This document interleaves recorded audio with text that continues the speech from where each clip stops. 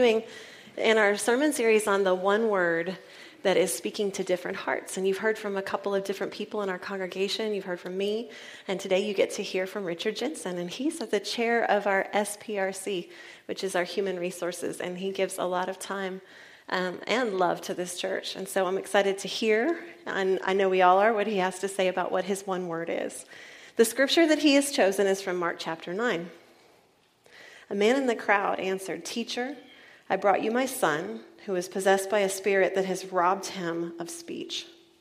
Whenever it seizes him, it throws him to the ground. He foams at the mouth, gnashes his teeth, and becomes rigid. I asked your disciples to drive out the spirit, but they could not."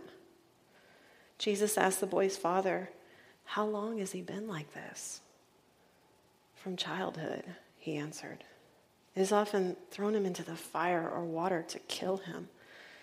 But if you can do anything, take pity on us and help us."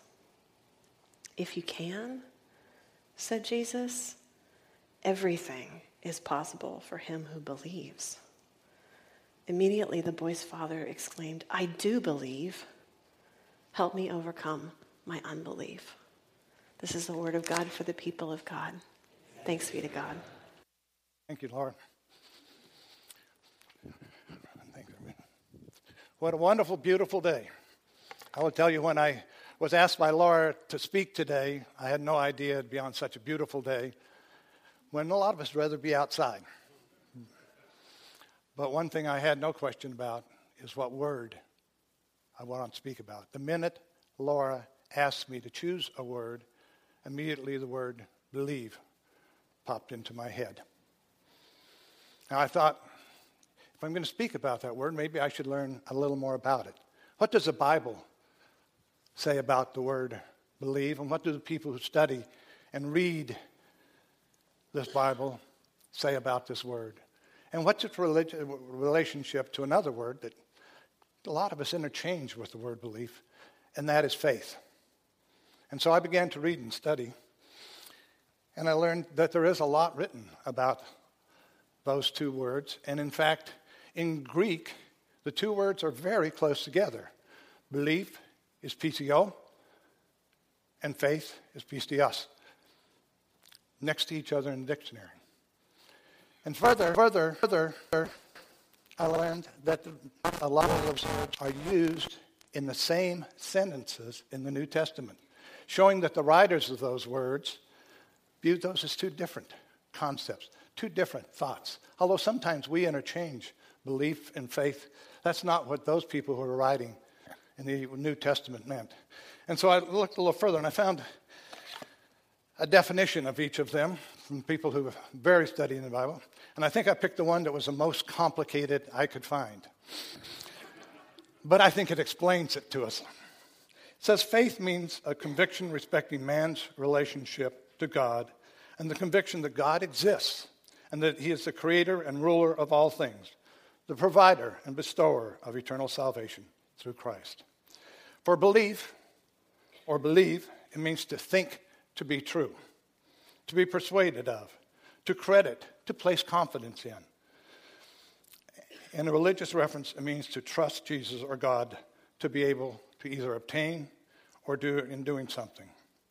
So in my own words, faith is a big picture, the belief in God's relationship to man. Believe is how we interpret and put those together, and what it means to us as children of Christ. I also learned that in the Bible, both of those words appear 236 times. Exactly the same number, which I found interesting. I'm not sure it's relevant, but I found it interesting. But you may wonder why, with 236 possible choices, a large number of choices, why did I pick the one that had both belief and unbelief in it? And I think it's because that was something that Christ was saying to me. That those two words, faith and belief, belief and unbelief, do appear together often. They are companions often in our religious journey. They come together. That sometimes we can have the faith and that conviction, but the belief is challenged, especially when tough times come along. To explain a little bit about what I mean, I want to take you back into that scripture that Laura just read. Now, this father clearly had belief. He came and he sought out not just Jesus, but the disciples. His belief was so strong, so firm, that he believed not only Jesus, but the disciples, the people around Jesus, could cure his son, something he desired strongly. But when that strong belief was challenged, when the disciples, laying on their hands, couldn't cure his son, he lost some of that belief, which is when he went and finally he was able to find Jesus and say, Jesus, I believe. Help me with my unbelief. The two can be together and joined like that. When bad times come, we sometimes can have our belief challenged. Our faith can stay firm, but our belief can challenge. What that really means to us, how that means to us, we can worry and be concerned about. Perhaps the most famous example of that in the Bible is the Apostle Thomas. Now, we all know the Apostle Thomas. A lot of us call him Doubting Thomas. In fact, that word has carried down over 2,000 years, those words.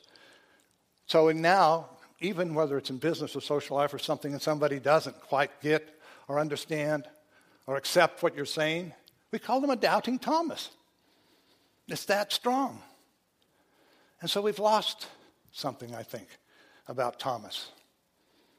And that is that Thomas had belief. He clearly had strong belief. When Jesus came to him and said, follow me, he left his family, he left his job, he left his home, he left his friends to follow a man not knowing where he was going to be able to sleep or if he was going to have anything to eat. That is strong belief. And even further, when Jesus came to the apostles and said, I'm going into Jerusalem, where I will be crucified, die, and in 3 days will rise again.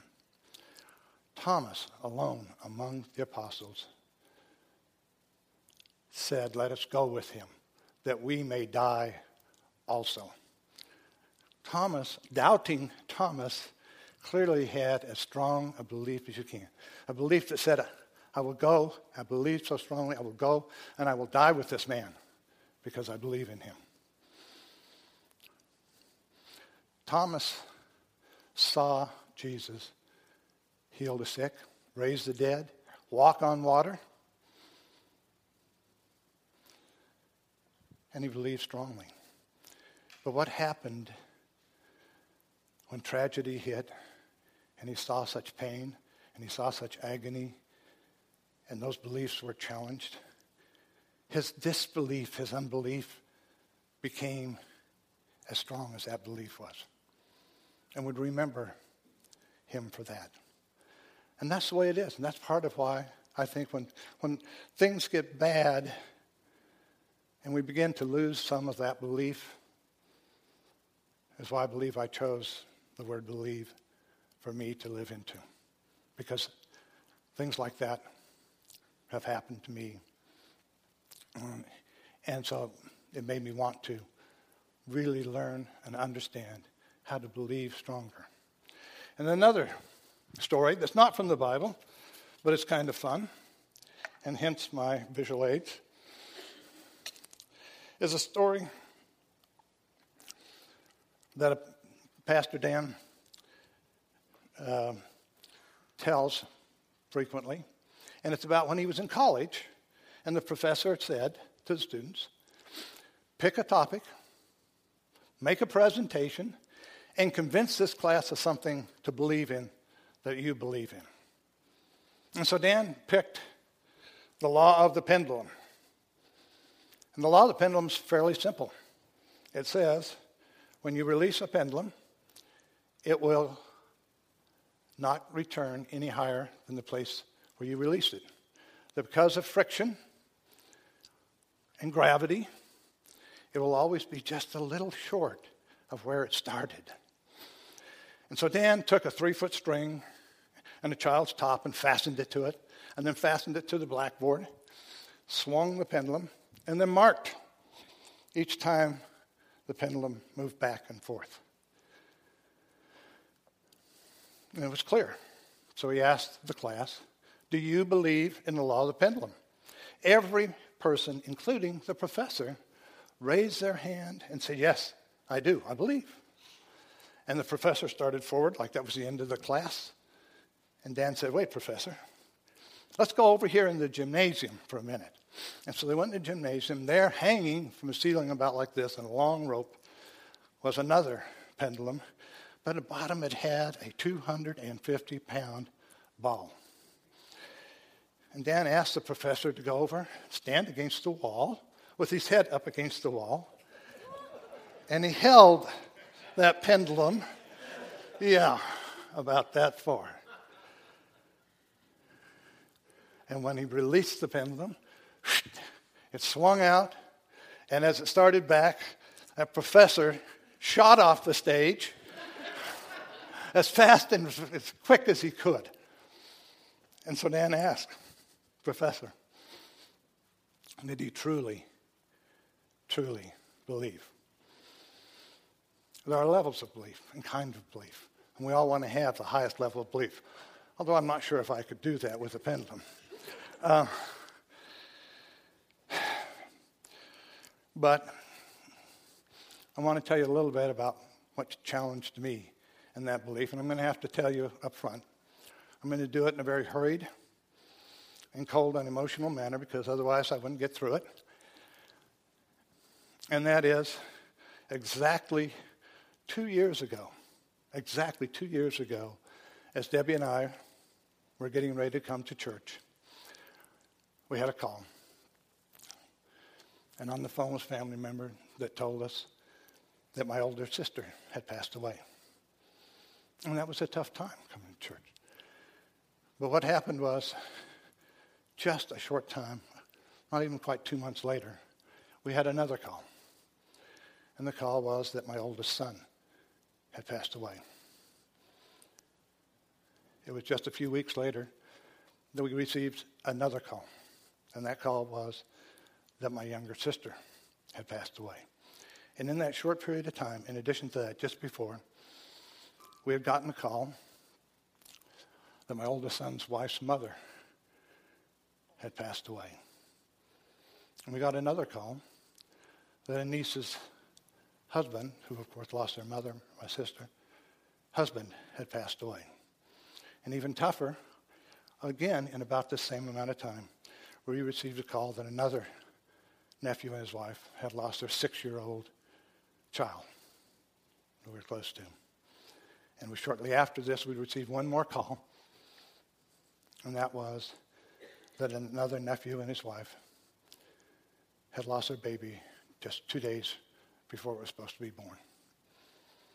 And then shortly after that, we received another call saying that my granddaughter, the daughter of the son that passed away, was going to have open heart surgery. And that her heart would be taken out of her and put on a table for 4 hours while she was on bypass. Tough time, that time 2 years ago. And it made me start to have that unbelief like the Father. How can a kind, merciful God take a 6-year-old child from the parents before he even had life? How can he take a baby just days before it's supposed to be born? How can he have a father have to bury his son? How can he have so much happen to one family in such a short period of time? And so I asked God for help, much like the Father did. And that help came. That certainly help came from my wife, Debbie, from my family, and of course from this church. And as I worked through that with the members of this church, I began to realize that each of those events could strengthen my belief strengthen my faith. And I began to say, what I would love to have is the kind of childlike faith that little Leah, a 9-year-old member of this congregation, showed us when she stood up here and talked about her unfailing, unswerving, unending faith. Boy, would that be wonderful. Difficult? Yes. Unrealistic sometimes? Probably. But something we could all pray for and all hope for. And that hope and those prayers were answered each Sunday when I came into this church and I heard the message from this pulpit. It was so helpful. And that help and those prayers were answered when what was shared with me from members of you sitting out there, well, cards of faith and cards of love and cards of hope. Those are answered prayers. Thank you. Glad you did. And my prayers were answered each time. Yeah, and those won't say there. I heard the words to the song we're going to sing at the end. We believe. We believe in the resurrection. We believe in the crucifixion. We believe he conquered death. Clear those answers where we believe this family will all be together again sometime. Those prayers were answered by the message on this shirt that this congregation shares in So Perfect. We believe. What I want to have, what I hope to have, what God's helping me to have is a kind of belief that whether the world feels like a 250-pound ball is headed at you, or the world feels like an unkind, tragic place, you can have a full belief. Not a Sunday belief, not a classroom belief, but life-changing belief. Let us pray. Lord, thank you for all the many wonderful blessings that you have provided for us. On this day, Lord, I'd like to particularly thank you for the message of eternal life and the gift you've given us to be able to believe we will join with our loved ones once again. Lord, help guide us so that we may find a way to help those who have not heard or those who have heard and don't believe. And Lord, help us to always keep believing in the name of your Son, Jesus Christ. Amen.